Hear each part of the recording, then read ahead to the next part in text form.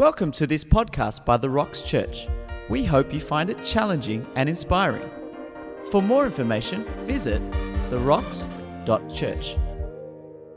Well, almost exactly 54 years ago, on the 4th of April, 1968, Martin Luther King Jr. was assassinated on the lobby of his motel room in somewhere in America. I can't remember where. But for those of you who don't know, Dr. King was a key leader in American civil rights movement. He was working tirelessly to bring about racial equality in America. You may be familiar with his famous "I Have a Dream" speech. I have a dream that my 4 little children will live in a nation where they will not be judged by the color of their skin, but instead by the content of their character. Powerful. It was definitely a tragic day in American history, and his enemies thought that his death would silence him and end his dream. But the exact opposite happened. Waves of protests just swept across America, forcing the lawmakers to finally have to make a decision. And so President Lyndon B. Johnson puts into law the Civil Rights Act on April 11th, 1968, only 1 week away from his assassination. How wonderful was that? That was incredible, right? What do I tell you all this? I'm telling you all this because, in a way, the apparent defeat of Dr. King actually led to a more profound and deeper victory over the racial inequalities in America. And it kind of reminds us of the picture that we need to have when we look at the death of Jesus Christ on the cross. You see, Jesus looked like he was defeated. He died on that cruel cross. But his defeat, his death, actually brought about this profound victory for you and for me, not just for him. It actually brought us our salvation. The question that we all need to ask is this: why are we actually saved, right? How does the death of Jesus on the cross actually save us? Save us from what? The popular explanation is that the death of Jesus on the cross saved us from the wrath of God. So we have this big, bully, angry God who was mad at us because of our sin, and he sends Jesus into the world, and he takes out his anger on Jesus and punishes him so that we don't have to go to hell. Sounds familiar? That's the good news. Maybe some of you are thinking, yeah, that sounds very familiar. That's what I've been taught. Why should I taught any different? That's what we've been hearing all this while. What's wrong with that view? Well, what's wrong with that view is that it is completely wrong. You see, that is not the God that we worship. That is a complete, utter distortion of the image of a loving God that we have in Jesus Christ. All right? So to answer the question, what does Jesus' death actually do for us on the cross? We need to understand this one thing, that when Jesus came into our world, he said, I come from God. I and the Father are one. If you have seen me, you have seen the Father. And what kind of God do we see in Jesus? The kind of God that we see in Jesus is a loving, merciful, and gracious kind of God. And that's why I agree with theologian Gregory Boyd, who says this, that Jesus did not come to appease the Father's wrath, but instead, Jesus came to reveal the Father's love for us. That's the reason why Jesus came. You see, if God is angry at us, and he takes out his anger on Jesus, and Jesus must be punished for the forgiveness of our sin, All right? That is the barbaric law of an eye for an eye and a tooth for a tooth. Am I right? That's called lex talionis in Latin. It means the law of talion, from which we get the word retaliation. That's the law of retaliation. Is that the kind of God that we worship? Is that his character? He's the God who retaliates. He's the God who can't wait to lash out his anger on people because of sin? No, that's not the God that Jesus represents to all of us while he was walking down on earth. This is the kind of God that Jesus reveals to us, captured beautifully in a very famous John 3:16. It says, "For God so loved the world that he gave his one and only Son, so that whoever believes in him will not die, will not perish, but have eternal life." And it actually goes on, "For God did not send his Son into the world to condemn the world, but to save the world through him." Listen, God did not send Jesus to condemn the world. Why? Because he loved the world. That's what John 3:16 says. He loved the world. He loves you, and he loves me. That's who God is, right? But we turn this beautiful verse upside down, and theologian N.T. Wright is right. He said this, that we turn this beautiful verse and we read it like this: "For God so hated the world that he killed his one and only Son." That's not what John 3:16 says. So if Jesus did not come and die to appease his Father's wrath, so what did Jesus come to do? What does the cross of Jesus Christ actually accomplish for us? That's a question that we need to ask, right? That's the question that we need to ask. And we need to know this reason because it is important. It's going to affect everything that we do. It doesn't matter if you're a follower of Jesus Christ or not.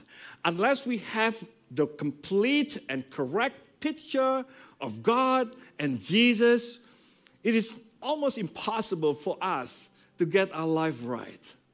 Listen to what the writer of Hebrews says. "The Son also became flesh and blood." That means Jesus, he comes from God. He's actually God himself. You know, he's not like a lesser God. He is actually God. But this God became, for you and me, flesh and blood, for only as a human being could he die. As a God, he cannot die, but as a human being, he could. But why is it important for Jesus to die? And only by dying, listen, only by dying could he, what? Appease the wrath of God? No, only by dying could he break the power of the devil who had the power of death. That's our real enemy. Our real enemy is the devil, and he had the power of death. So the coming and the death of Jesus on the cross actually breaks that, right? And not only that, listen, the writer of Hebrews continue. In this way, could he set free all who have what? All who have lived their lives as slaves to the fear of dying. And that's all of us, whether you want to admit it or not, whether you realize it or not, whether you acknowledge it or not. The fear of death is the reason why we do a lot of crazy stuff in this world, right? It's the reason why we manipulate people. It's the reason why, we extort people. It's the reason why we accumulate stuff. It's the reason why we hoard. Why? Because, we want to give some sort of meaning to our lives in the face of death. That's what we try to do actually behind the scene. We don't even know it. And Jesus, his death and resurrection replaces that fear of death in us and replace it with the resurrection hope, you see. And that's why Jesus died. And that's why he rose again on the third day, to replace that fear of death with the resurrection glory. And so in the process, he actually breaks the power of sin over our lives. But you don't have to take my word for it. Take Jesus' word for it. Listen to the very words of Jesus. In 1 John chapter 3, verse 17, this is what Jesus says. "The one who does what is sinful is of the devil." Okay? Because the devil has been sinning from the beginning. The reason, pay attention everybody, the reason the Son of God appeared was what? To appease the anger of God? No. To destroy the devil's work, a real enemy. You know what Satan is called in the Bible? He's called the accuser. Interesting, isn't it? He's called the accuser. That's who he is. That's what he does. He accuses. From the very beginning, from the time of the Garden of Eden, he just accuses. He tempts Adam and Eve and he accuses God. He tells them, you know, God is withholding stuff from you. Do you know that? And do you know that he's actually fearful of you? You know, he doesn't like competition. God doesn't have your best interest in mind. He's actually evil. That's actually what the accuser tells Adam and Eve. He paints this grotesque, evil picture of God, and he's been doing that ever since. He's the accuser, all right? He's the accuser of the brethren, the King James Bible says. He's the accuser of God. He's just the accuser, and he's been doing that ever since. And we are the victim of the accusation that Satan and his angels have laid out upon all of us. And that's why Jesus came. You know, this is so important for us to realize, and this is what Jesus says in John chapter 17, verse 3. This is very, very good, and a lot of people miss this powerful, powerful verse. Jesus says this, now this is eternal life. We normally think of eternal life as a life that is everlasting, which is also true, right? But eternal life is actually more than just its length, more than just the duration. According to Jesus, this is eternal life. Eternal life is this, that they know you, the only true God, and Jesus Christ, whom you have sent. That's eternal life. Knowing the one true God, acknowledging him and seeing him for who he truly is, that is eternal life. Now, if that is eternal life, if eternal life is knowing God, that means death or sin is not knowing God, right? Sin is actually more, so much more than just moral failures. Moral failures are just the symptoms of our sin. The real problem that we have is that we don't know God. That's the real problem that we have. That's sin. That brings us death. We don't know what God is really, really like. Because Satan, the devil, he accuses God for something that he is not. And he paints this evil picture of God in our brains. And that's how we see God now. The accuser in us actually accuses God, and we make God to be the accuser. You see how funny that is, right? It's not really funny, but it's terrible. We have this need to accuse because of the devil, and then we put this accusation on God, and we make God to be the accuser. So now, the way we see God is this. We see God as a judge who just can't wait to punish us, a judge who is always angry. We see God as this watcher, an eye in the sky, who always looks down, not looking out for us, but he looks down, catching us when we fall, getting ready to just, you make that mistake again, you make that mistake again, you make that mistake again. He's like this cosmic lawyer who builds a case against us for that final day of judgment. That's why we're all fearful of death, because it might be true. You see, that's the real problem that we have, and that's what Jesus came to do. Jesus came, right? He came for our substitute, that's for sure. What can wash away my sin? Nothing but the blood of Jesus. What a wonderful song.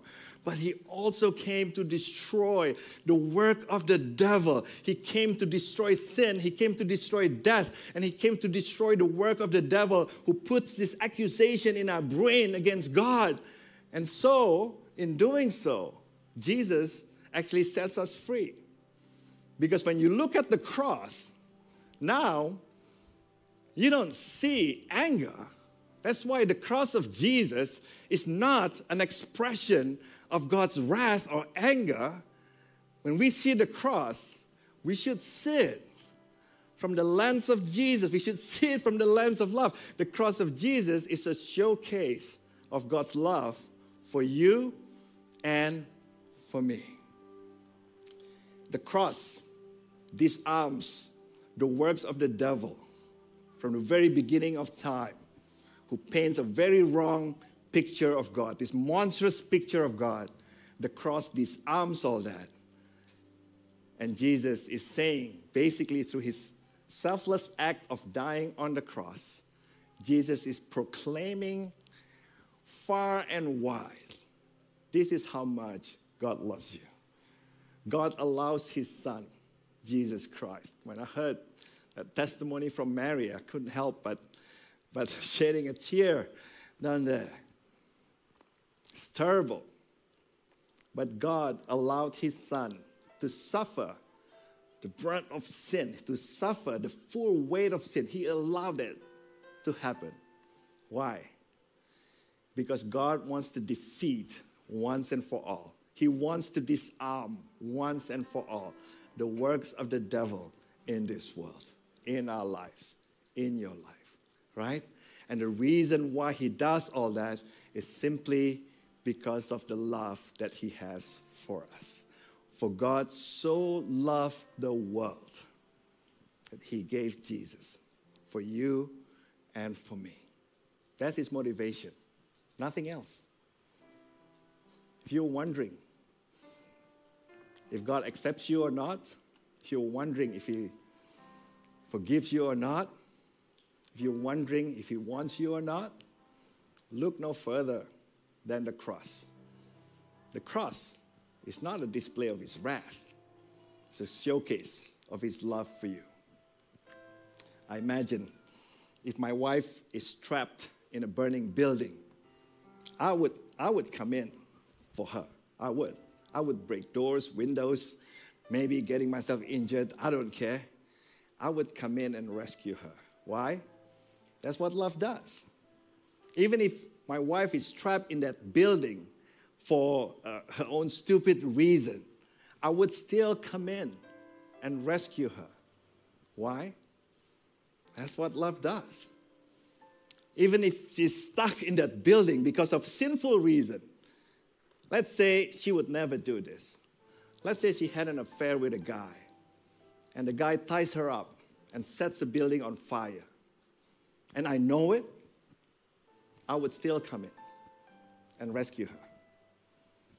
That's what love does. That's exactly the relationship that we have with our Creator God. We are his bride. We are in a relationship with God. But as his bride, we had an affair. We had an affair and we got trapped in this building. We got tied up. And the building is set on fire, not by God, by the devil. And God says, I would come in for you. I would die for you. That's what love does. That's what love does. And that's exactly what John 3:16 means. For God so loved you and me that he gave his one and only Son, so that whoever trusts him, whoever believes in him, will not die, but have everlasting life. You don't need to perform before God. You don't need to act righteous before God. God knows our condition. He knows the state that we are in. And he says, that's okay. That's okay. I'm not mad at you. I am madly in love with you. So madly in love with you.